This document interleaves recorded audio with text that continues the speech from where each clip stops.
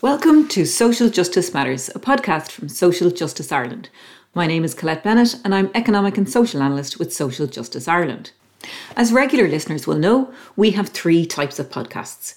Our 10-minute lesson series, where we give a very brief overview of about 8 to 15 minutes on a policy area that we think that you might need to know, just covering on the most important topics.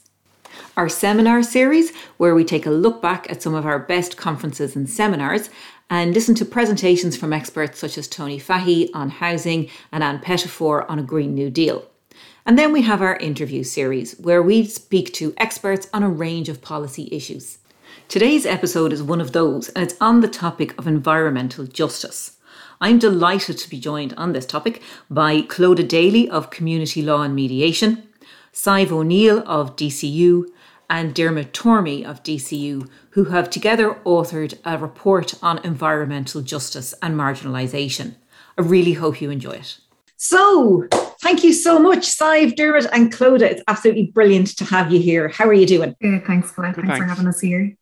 Brilliant. So if I can start off, and this is a general question to the group, what is environmental justice? So there's been a huge discussion in recent years around climate change and climate action. But, is that the same thing, or is this a completely separate piece? What would you define environmental justice as? So I'm picking on Clodagh first, if I can. Okay, sure. So I might let either Dermot or Sive kind of explain maybe our approach to environmental justice in this new report that they authored.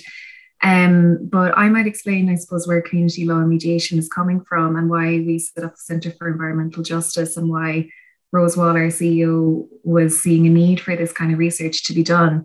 So community law and mediation was set up in 1975 as part of the Campaign for Civil Legal Aid. And we assist today more than 4,000 people every year through the provision of free legal advice, education and mediation services.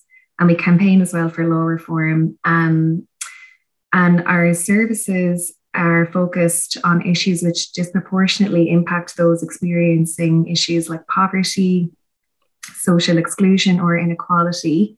So issues like housing, social welfare, employment, equality, and then access to services like healthcare or education. And then in February of 2021, Community Law and Mediation expanded its work into the area of environmental justice by setting up Ireland's first Centre for Environmental Justice. And what brought CLM into this space was the fact that environmental issues were coming into CLM's work, so in through the legal clinics in particular, because people's homes are being impacted through environmental issues like flooding, people's health is being impacted due to issues like air pollution. And then CLM was also alert to the potential unfairness of climate action measures on disadvantaged groups.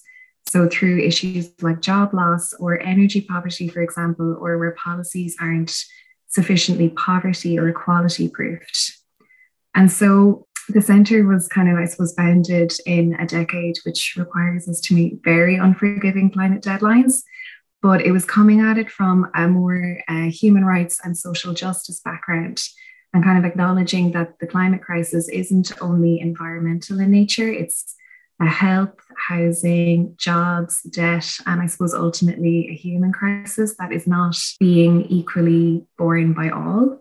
And that's because those who have contributed least to the problem are at risk of being most impacted, and because those who are most disadvantaged within our communities have the fewest choices about where and how they live, have fewer resources to cope with pollution or the challenges of climate change, and have less visibility in the shaping of policy responses.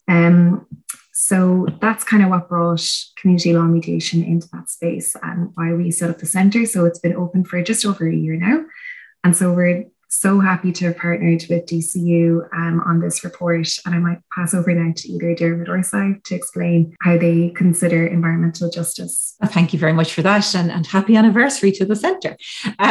So yes, Sive or Dermot, if you could answer in relation to, I suppose, the broader definition around environmental justice, please. Sure. Yeah, I can come in on that. And Colette, thanks very much for having us on. And maybe just to fill in the picture following on what Clodagh said. So DCU is a neighbour of CLM's in North Dublin. We're geographically close, but I think we share a lot of the same values. DCU is committed to inclusion and access to education. We have the longest running and largest access to education programme in the country. So social justice is part of the DNA, if you like, of DCU, and that can sound like I'm reading off a press release, but I think it is something that if you come onto our campus, you see visibly. So it is a core part of what we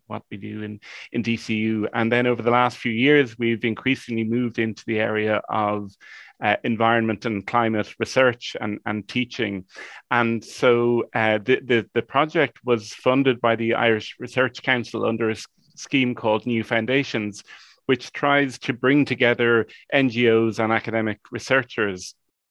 And this was around the time that CLM was setting up its Centre for Environmental Justice. And so it just seemed like a perfect match to bring together CLM's focus on social justice and environmental justice, and on our side to bring together our interest and commitment to environmental sustainability on the one hand, and social justice and inclusion on the other.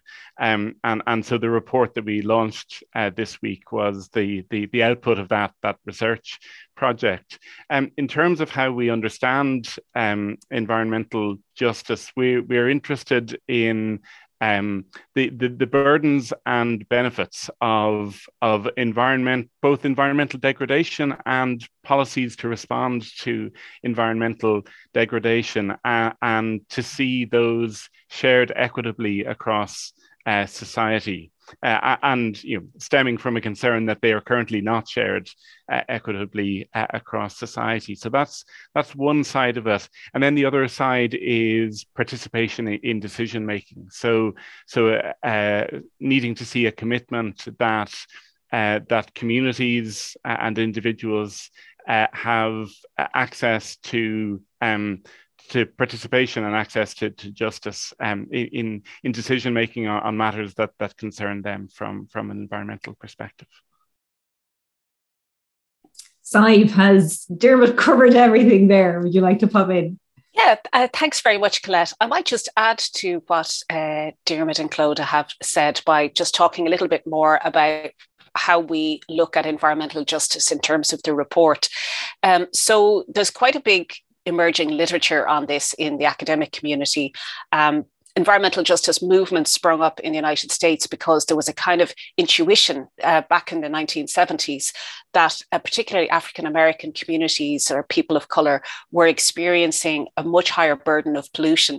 And so they conducted some research that quantified this and demonstrated that there was a clear correlation between siting decisions of toxic industries into low income and neighborhoods that were predominantly non-white. So this kind of led to a huge kind of shift in environmental activism in the United States that has slowly spread around the world, where the kind of dimension of racism and inequality was coming into the environmental policy debate, which has tended to be perceived as a kind of middle class interest, that you only start taking care of your environment when your income levels reach a certain threshold.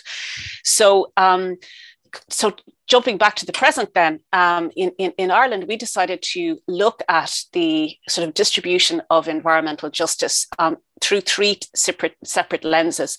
The first one is a kind of distributive lens. So what is the spatial distribution of environmental burdens?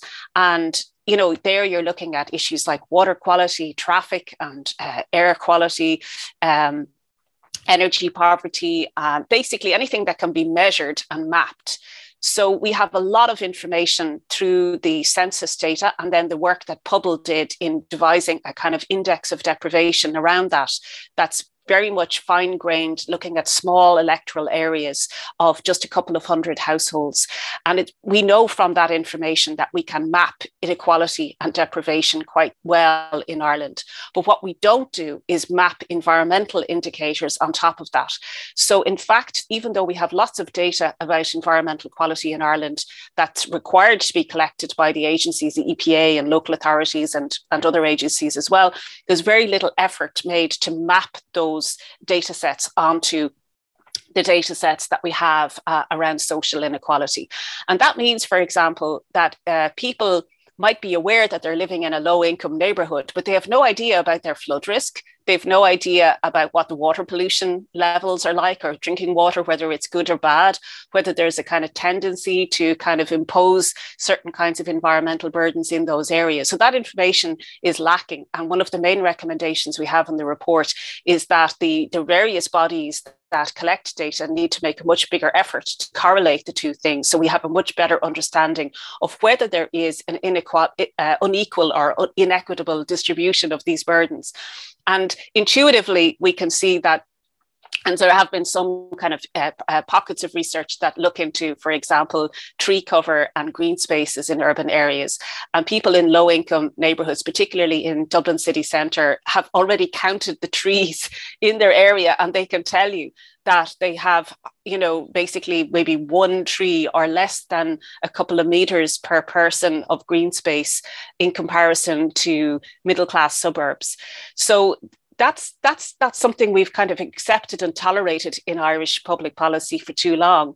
And we've associated middle-class neighbourhoods with higher environmental quality, but that's completely unnecessary.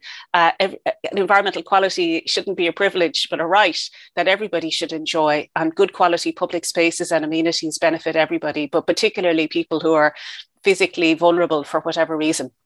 Now, the other two areas, Clodagh and Diarmuid have already looked at in terms of procedural justice. What way can communities and households and individuals engage in environmental decision making, whether it's through the planning system or if there's a particular grievance that they have, particular burden, how can they pursue that? And the planning system now requires you to pay fees, which is a barrier for people on low income.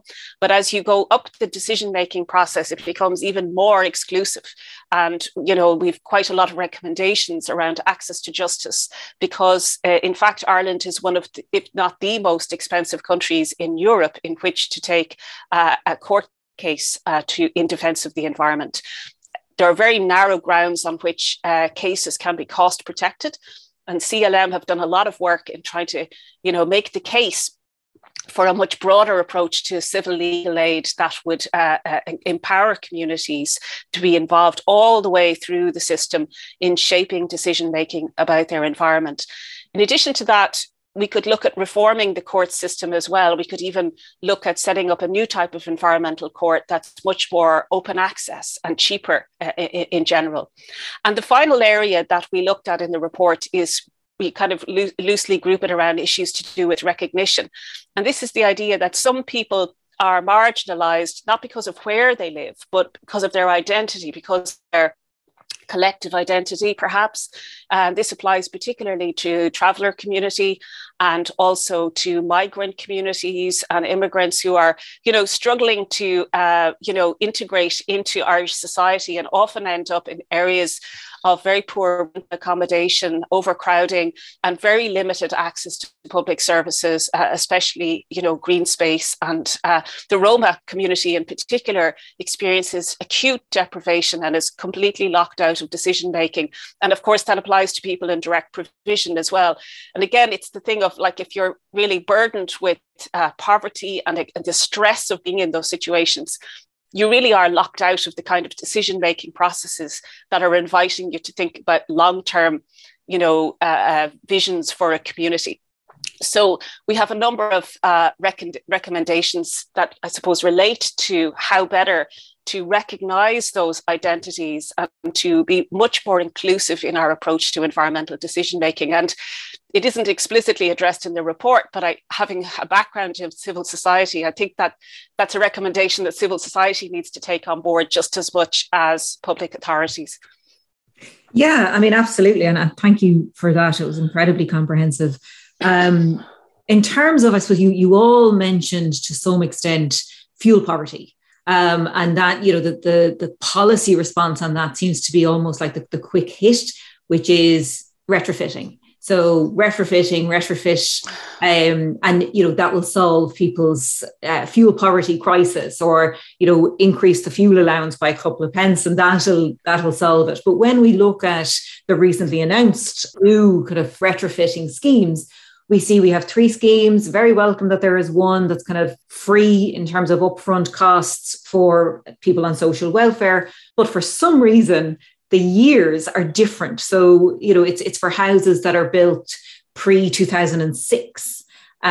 Whereas for everything else, it's houses that are built for the other 2 pre-2011. Now, there are a lot, as we all know, there are a lot of difficulties with houses that were built at the very height of the Celtic Tiger that won't be included in the scheme for the very, very low income households. Similarly, then, for the other 2 types of schemes, because there is that upfront payment, it's essentially an upward wealth transfer, because only those who can afford to have accumulated the cost of actually doing the retrofit upfront will benefit from that, or will be able to benefit from that. And that, I suppose, brings me to a point that you made, Sive, when you were talking about, I suppose, the intersectionality of all of this, that there are communities who aren't being asked or aren't being engaged with, but they're already dealing with the burden and the stresses of poverty. And that kind of brings me to the question of, well, how do you engage with communities who are most impacted, who are most affected, when you know that their priority may be just putting food on the table, just getting the heating on, rather than the amount of trees or the amount of space, to try and form that picture that you've all so eloquently formed here on the ground with communities, to try and make people see those links in terms of, this is why your heating bill is so high, and this is what you could potentially do about it, and this is what would, this is how your kids might benefit from it. Would you like me to address that, perhaps? I know that Clodagh, I'm sure, can speak a lot to the issues around energy poverty as well. The first thing to say is that the retrofitting plans are very much driven by the climate action agenda. And one of the critiques we have in the report is that because it's driven by the sort of overall decarbonisation targets, it hasn't been properly poverty proofed. So the reason for those 2 different years will be because of the different building regulations and the effort that's required to bring buildings of different standards up to a B2, which is the kind of focus of the National Retrofit Plan. And from an energy and climate point of view, that those distinctions do make a certain amount of sense. But for the individual householder, they make no sense at all. I mean, your house is either cold and badly insulated, or it isn't, so regardless of when it's built. And as we know, there are many houses that are kind of recently built, but built to a much lower standard than they could have been or should have been. So the reality is that the interventions have to be tailored to the needs of the householder and the building. You have to have a kind of bespoke package that's appropriate. So the one-stop shop model is a good approach, but that's going to apply to people who own their properties. One of the things we've recommended in the report, and it came from Clodagh, actually, you might want to speak to it, Clodagh, is a recommendation from St. Vincent de Paul that what we need are community energy advisors, people who can talk to people about not just the practical measures that they can take to reduce their heating bills and their electricity bills. For example, using smart meters, that's something I'm passionate about. It only makes a tiny difference to your bill, but it is a way that we can take control of some part of the electricity costs. But the thing is to offer that advice and to be present in the community, to be working with householders, but also to point people to the possible schemes that they might be eligible for, because this is a very complex area and it just befuddles people. A lot of older people who are particularly vulnerable to fuel and energy poverty don't want to make big interventions to their houses, because regardless of their tenure type, because it's a disruption. They're afraid of strangers coming in. They're afraid of tradespeople. So we need those hand-holding community workers to guide people through the process. But perhaps Clodagh might want to speak to some of that. Yeah, sure. Thanks, Sive. It's a really great question, Colette, because it's something that we have been giving a lot of consideration since the centre was opened as to how we can best reach communities who need our services most. And especially because a key part of our work is free legal advice and potentially representation as well. It's very hard to explain, I suppose, or to let people know that we offer this clinic and that the issue that a person might be experiencing, first of all, is it environmental in nature. And for me, it's been very interesting coming into an organization that isn't historically environmental. Like CLM doesn't have a environmental background. It's new to this space, whereas I was working more in the environmental and climate space for the last few years. And it has shown me so much how siloed the environmental and climate space has been, just because I think it's so scientific, it's so expert dominated that a lot of people feel very intimidated to come into that space.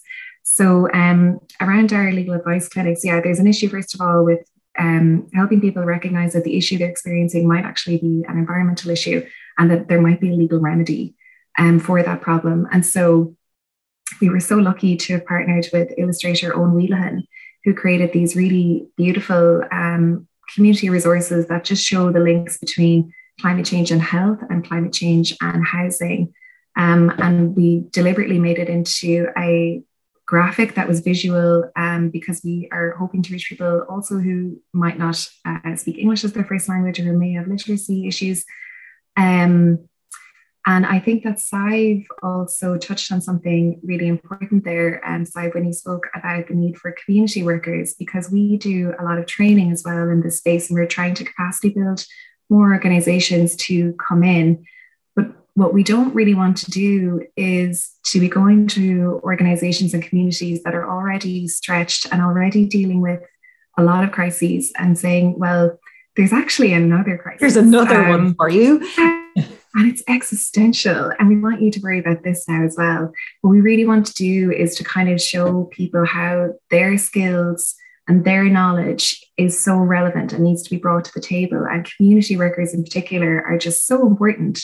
They're experts in facilitative and participatory processes. You don't need to be an expert, for example, on carbon budgets to have a voice in this. So I think that that's a really key issue. And then I think the other thing is just resourcing groups and communities and helping communities kind of see where they can work together or where citizens can even join campaigns. So another project that we're working on with Environmental Justice Network Ireland is called the Manual for Environmental Justice. So we're developing a website, which is, I hope it's okay to plug this, sorry. Sure, but it's going to operate kind of like a digital toolkit, which will link citizens and communities with environmental experts. So be that scientists or ecologists or biologists or marine scientists. It will link communities and citizens with existing climate and environmental campaigns. And then it will do this across the island of Ireland because, borders don't exist in nature. So it's good for us to try and link with efforts in Northern Ireland where possible, because we do share the same environment. And can I ask, Clodagh, is part of the issue perhaps something that, again, Sive touched on, where she said people only start taking care of your environment when you reach a certain threshold, and it's almost seen as the preserve of the middle classes. Is that almost like a self-fulfilling prophecy where, if it's seen as being the preserve of those with higher incomes, then those on lower incomes just don't see it as being for them? So I think that has been the perception. And I think even like there might be some research suggesting that. Is that right, Sive? But I don't think that is actually true. Like in the trainings that we've done with community groups, communities are very aware of their local environmental issues. They're very aware of how environmental issues impact them and their communities. But I think it's, I suppose it's an issue of, it's that kind of conflict between end of the world versus the end of the month. Yeah. And I think as well, there's fear of climate and environmental policy as potentially making people's lives worse or potentially resulting in sort of austerity measures. And so, yeah, I think that that's where we're coming from in CLN, with trying to bring kind of a rights-based approach and making sure that climate and environmental policy, not only, doesn't worsen existing inequalities, but actually results in material improvements to people's lives within the short term.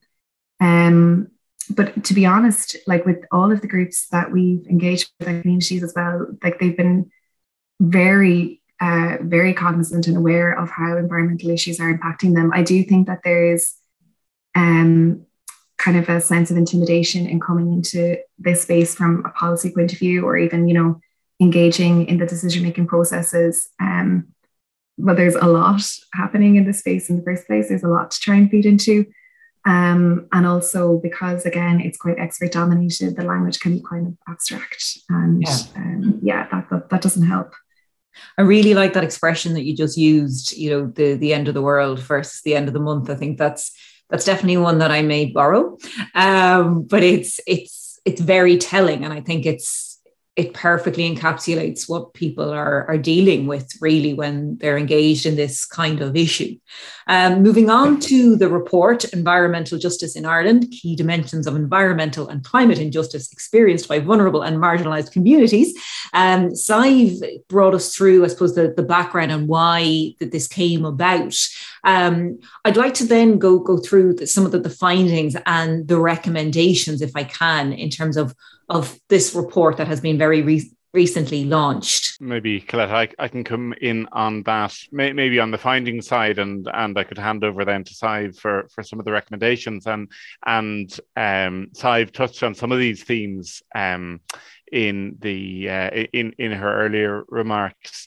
So the one of the aims of the project was, as Sive articulated earlier, really to do a mapping to find out what evidence is out there and what do we know and what do we not know. And as I've said earlier, we discovered that we don't know a lot more than what we do know. And so one of the findings which leads on to a recommendation is that we need to do a lot more work to simply find out, the facts on the ground.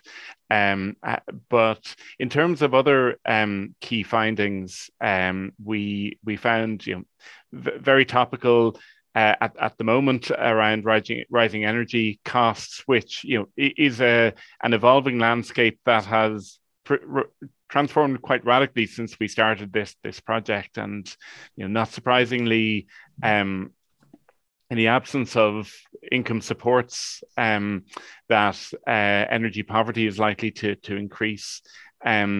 We found that we know very little about the impacts of air pollution on specific cohorts, on specific age groups and communities that experience high rates of energy poverty and traffic pollution. So, again, we have good aggregate data or reasonable aggregate data, but we don't know so much about impacts on specific groups. Transport poverty, we looked at that as well. It exacerbates inequality and deprivation by locking people who can't afford a car locks them out of jobs, public amenities, other services. Travellers experience particularly high levels of energy poverty and health inequalities. Flood damage disproportionately hurts low-income households. Migrants, coming back to that theme of participation, migrants experience particular barriers to participation and discrimination, and are excluded from environmental decision making. And then one other theme to note is the housing crisis and the impact that has on marginalized and vulnerable communities in terms of increasing rents, gentrification, and driving up rent costs further. Absolutely. And in terms then of addressing all of this, you said you were going to, in a very gentlemanly fashion, hand over to Sive to deal with it. what are the recommendations in terms of how we might address all of these things that are being identified? Because much of what Dermot is talking about has been spoken about in other spaces, not necessarily linked to climate justice, for example, or environmental justice, but certainly things like fuel poverty. You've pointed out the fact that we have a massive cost of living crisis at the moment, and that's predominantly driven by energy costs increasing. We know there's been persistent and pervasive problems in terms of the adequacy of housing for an accommodation for members of the traveling community, for Roma. How can we address this through that environmental justice lens? Yeah, absolutely. We have a series of recommendations, starting with the fact that we need more information, data collection, and more accessible information provision by the state bodies that do collect information. We noted that, the census is happening at the moment, and we also have quarterly household surveys, but the questions that are asked in these could be reviewed to ensure that we're collecting the kind of information that would help us make those correlations between environmental quality and social injustice. We've a series of recommendations around resourcing access to justice to make it easier for households and communities to participate in environmental decision making. The most urgent of those is really a recommendation that the government should drop the provisions in the Housing and Planning and Development Bill that would restrict access to justice for people who want to challenge environmental decisions. And of course, looking at the whole cost structure there, fees for making submissions and rules of standing in courts and a limitation on costs, all of that should be looked at with a view to making public participation broader. The government's intention is to squeeze us out of decision making, which is not the right way to be going about it. In terms of energy and poverty, as Dermot was saying, we were drafting this report mostly over the last few months, really just before Christmas, and the energy costs were already rising at that point, but we didn't envisage the kind of shock to the global commodity prices that the Russian invasion of Ukraine would lead to. So it has sparked, understandably, an important debate about how to tackle energy poverty and the cost of living crisis, because we have inflation as well. So if you think about energy poverty, it's driven by the cost of energy, household income, and the energy efficiency of the home. So people are being squeezed at two ends, the cost of energy and because their household income is stretched due to the rising cost of food and other commodities. So really, the government can only intervene at the level of the cost of energy and the energy efficiency of the home if you assume that inflation is pretty much baked in for the next couple of years. And so a lot of focus has been put on, well, maybe we should scrap the carbon tax. I think Sinn Féin is proposing to postpone the planned increases in the carbon tax. But in fact, the carbon tax is only a tiny fraction of the energy cost, and it doesn't rise with commodity price hikes because it's fixed to the carbon content of the fuel, whereas VAT and excise duties do tend to rise with the price of the fuel itself on international markets. So it is possible for the government to make interventions to, curtail those rises by lowering VAT or abolishing it. But in addition to that, we need to look more broadly at other kind of tax reforms. And here I'm speaking really for myself because we didn't have a chance to look at these in detail in the report. For example, fossil fuel subsidies currently dwarf the carbon tax receipts. We spend upwards of 2 billion on fossil fuel subsidies, whereas the carbon tax only brings in a few hundred million. So there's lots of things we can do to rejig our tax system so that we're sending the right signal, but using the revenues to support low-income communities in making the transition. For example, excise duty cuts are already 3 times the total subsidy for EVs. Now, EVs tend to be the preserve of people who are better off, who can afford to buy a new car. But if we increase the subsidies for public transport provision, for lowering public transport fees, and for making, community EV hire systems, mobility services much more accessible, I think that would be a better use of public money than just cutting excise duty as a blanket measure. These are topics that I imagine we'll be discussing in great detail in the lead up to the next budget. But the reality is that we can't abandon the climate agenda or environmental agenda because these are only going to make our problems and the costs rise.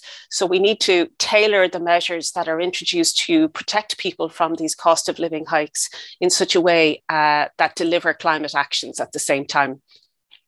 Absolutely. Dermot, do you have anything to add to that? Yeah, I was just going to come in on one point following up on Sive. And as Sive said, this is all an evolving and quite rapidly evolving space. And we didn't anticipate what we've seen in the last month or two in terms of cost of energy, cost of living in the report because of when we were writing it. But just one thing to add to what Sive was saying. So, if we look at how government is responding to the rise in energy prices, we have as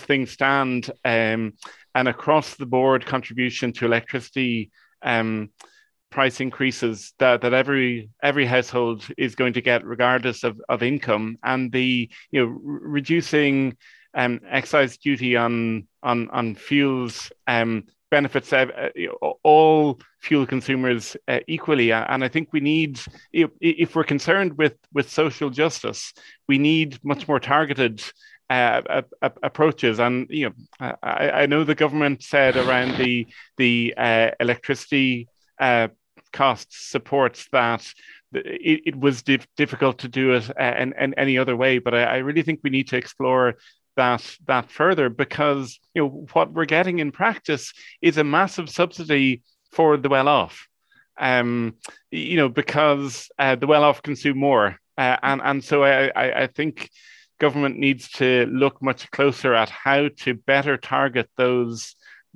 supports to those who really need it. Absolutely, I couldn't agree more. In terms then of, we've talked about who are most impacted. How can individuals and communities who are most impacted get involved? I mean, I know, Clodagh, you talked a bit about, the education piece and that kind of involvement. But how can, if there's somebody listening today, how can they get involved in this environmental justice piece? So people can get involved with local groups. There's the One Future Network. There's a lot of local environmental campaigns, and depending on what age group you are, Fridays for Future do amazing work. They're actually out striking today. To be honest, there's no shortage of campaigns that are out there. So if anyone is interested, please do get involved. We need many more people involved in this movement. Yeah, and I think I think it's good to be sort of open about, it doesn't matter if you don't have a scientific background. I didn't have a scientific background either, and it kind of kept me away from becoming involved in this space for a little bit longer than it should have, because it does feel very kind of, as I said earlier, expert dominated. And we need all kinds of perspectives in this movement, we really do. And I would just keep an eye for that manual for environmental justice. It's going to be launched in September, and then we'll be running trainings as well. So on the 6th of April, we're going to have a training for the National Clean Air Strategy. So that's to help people make submissions to that consultation. We're going to have really amazing speakers, Dr. Orla Kelleher from UL, who's researching on air quality, a researcher from UCC, and also a researcher from the UK Centric Lab. So that will be one to look out for as well. We'll have details on our website and social media soon about that as well. Great, thank you. And Sive, I know you've been very heavily involved in terms of communities that can get involved. What would your recommendations be? Yeah, I'm conscious that the people listening to this podcast are probably active in some way in social justice.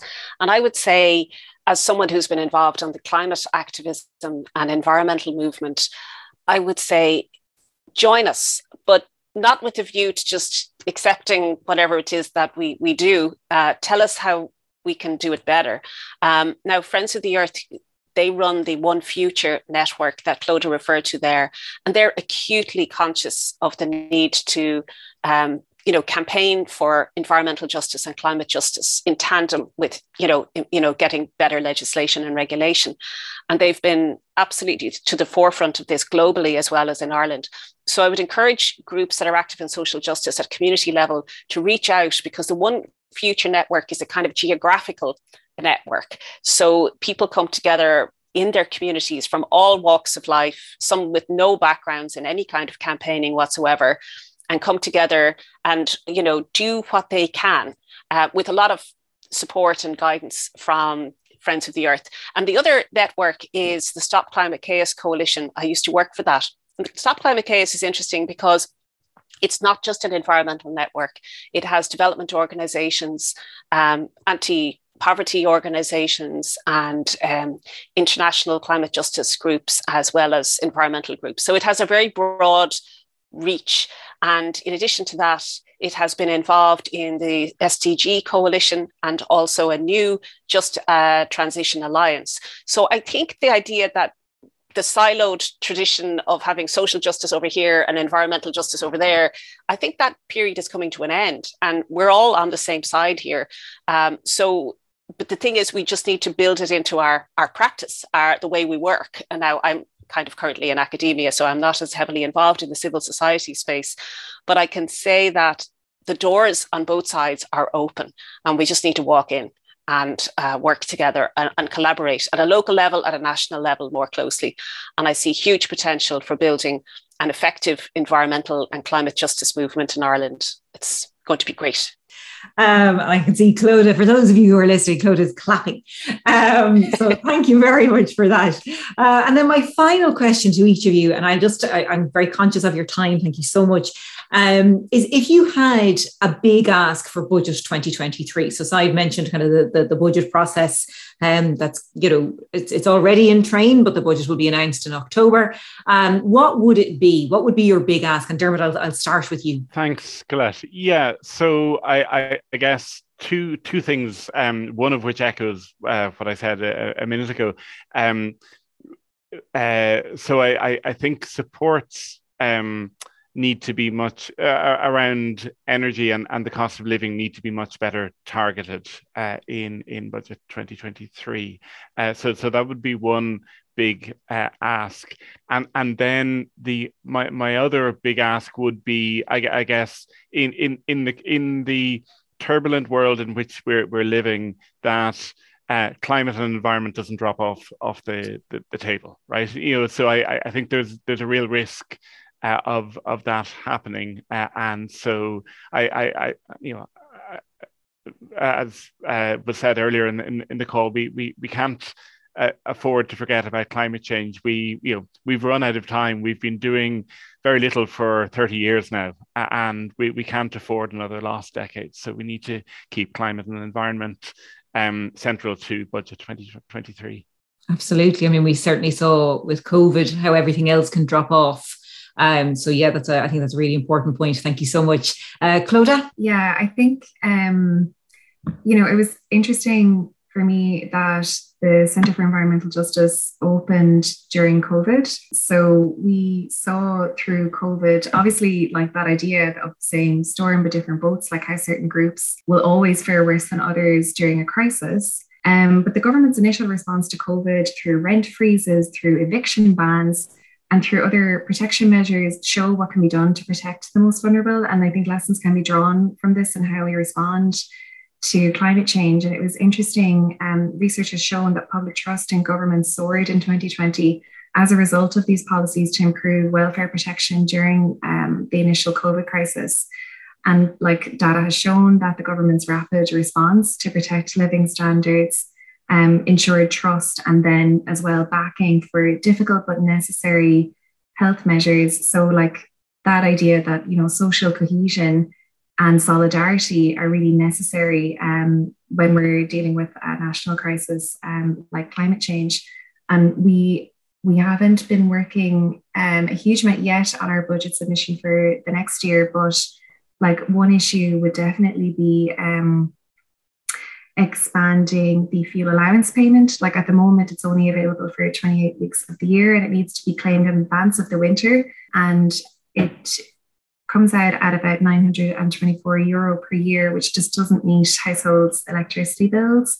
And I think Social Justice Ireland have done a lot of work on this as well. Like homes with an energy efficiency rating of about F or G could face bills of between in the thousands, like 2,400 up to 3,000, and possibly even more now with the situation in Ukraine. So yeah, there's more I think that we could say on that, but we are we'll be working on our budget submission more in the coming months, I suppose. Great, thank you. And Saif. Great. Well, I'm going to just jump on the bandwagon here following Clodagh and say that I think that drastically increasing the fuel allowance is the most direct way we can get income supports into the fuel poor households. I don't see why we shouldn't be doubling it. The amount of money is really very small. It always was, and barely covered needs even when people's energy costs were lower. And it's a direct income support, and it's totally justified, and it reaches the right people. But it could be expanded. Like, I don't see why we couldn't expand the thresholds so that people who are actually in full-time employment, for example, who wouldn't be getting a social welfare payment, could still apply for it instead of having to go looking for discretionary payments. So I think that is a direct thing we can do. But at the other end of the system, we have the fossil fuel industry that's also, to a certain extent, benefiting from these rocketing commodity prices. So I think we should look at ways to introduce a windfall tax, maybe increase the NORA levy so that there isn't any kind of hedging that is just pumping money into the coffers of the fossil fuel industry. I think we do need to review fossil fuel subsidies. And I think that we should be very slow to delay the introduction of the carbon tax increases. But at the same time, it needs to be part of a package so that it's not perceived to be unjust and an additional burden. I also think that the relative impact that a carbon price makes versus the VAT and excise duties needs to be communicated clearly to people, because the perception is that fuel is expensive because of carbon taxes. Mm-hmm. And it's actually not the case at all. The reality is we need to accelerate everything we're doing around climate action. We just can't do any of it soon enough. And I think, if we want to head off a situation where the government has to introduce rationing, because that is unthinkable, but the Taoiseach referred to it last week. So that's how serious it is. We need to be ramping up everything we can do to improve the standard of the worst housing in Ireland, which is both in the rental sector and in the local authority sector. And we can't do it soon enough. Absolutely. And with that, I would just like to thank you so much. I could go on for another hour here, but maybe another time. Thank you so much for your contributions. It's been fantastic speaking to you today. Thank you, Colette. Thanks so much, Colette. Thank you for listening. If you'd like to check out that report, Environmental Justice in Ireland, Key Dimensions of Environmental and Climate Injustice Experienced by Vulnerable and Marginalised Communities, there is a link in the blurb for this podcast. You can also check it out on the website of Community Law and Mediation and on the DCU website. If you'd like to check out more information around sustainability generally and environmental justice, please do check out our website, www.socialjustice.ie, and go to the sustainability section where you'll find a range of reports, analysis and resources. Until next time, stay safe.